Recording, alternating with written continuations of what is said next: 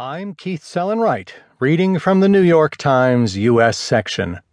Man receives first penis transplant in the United States, by Denise Grady.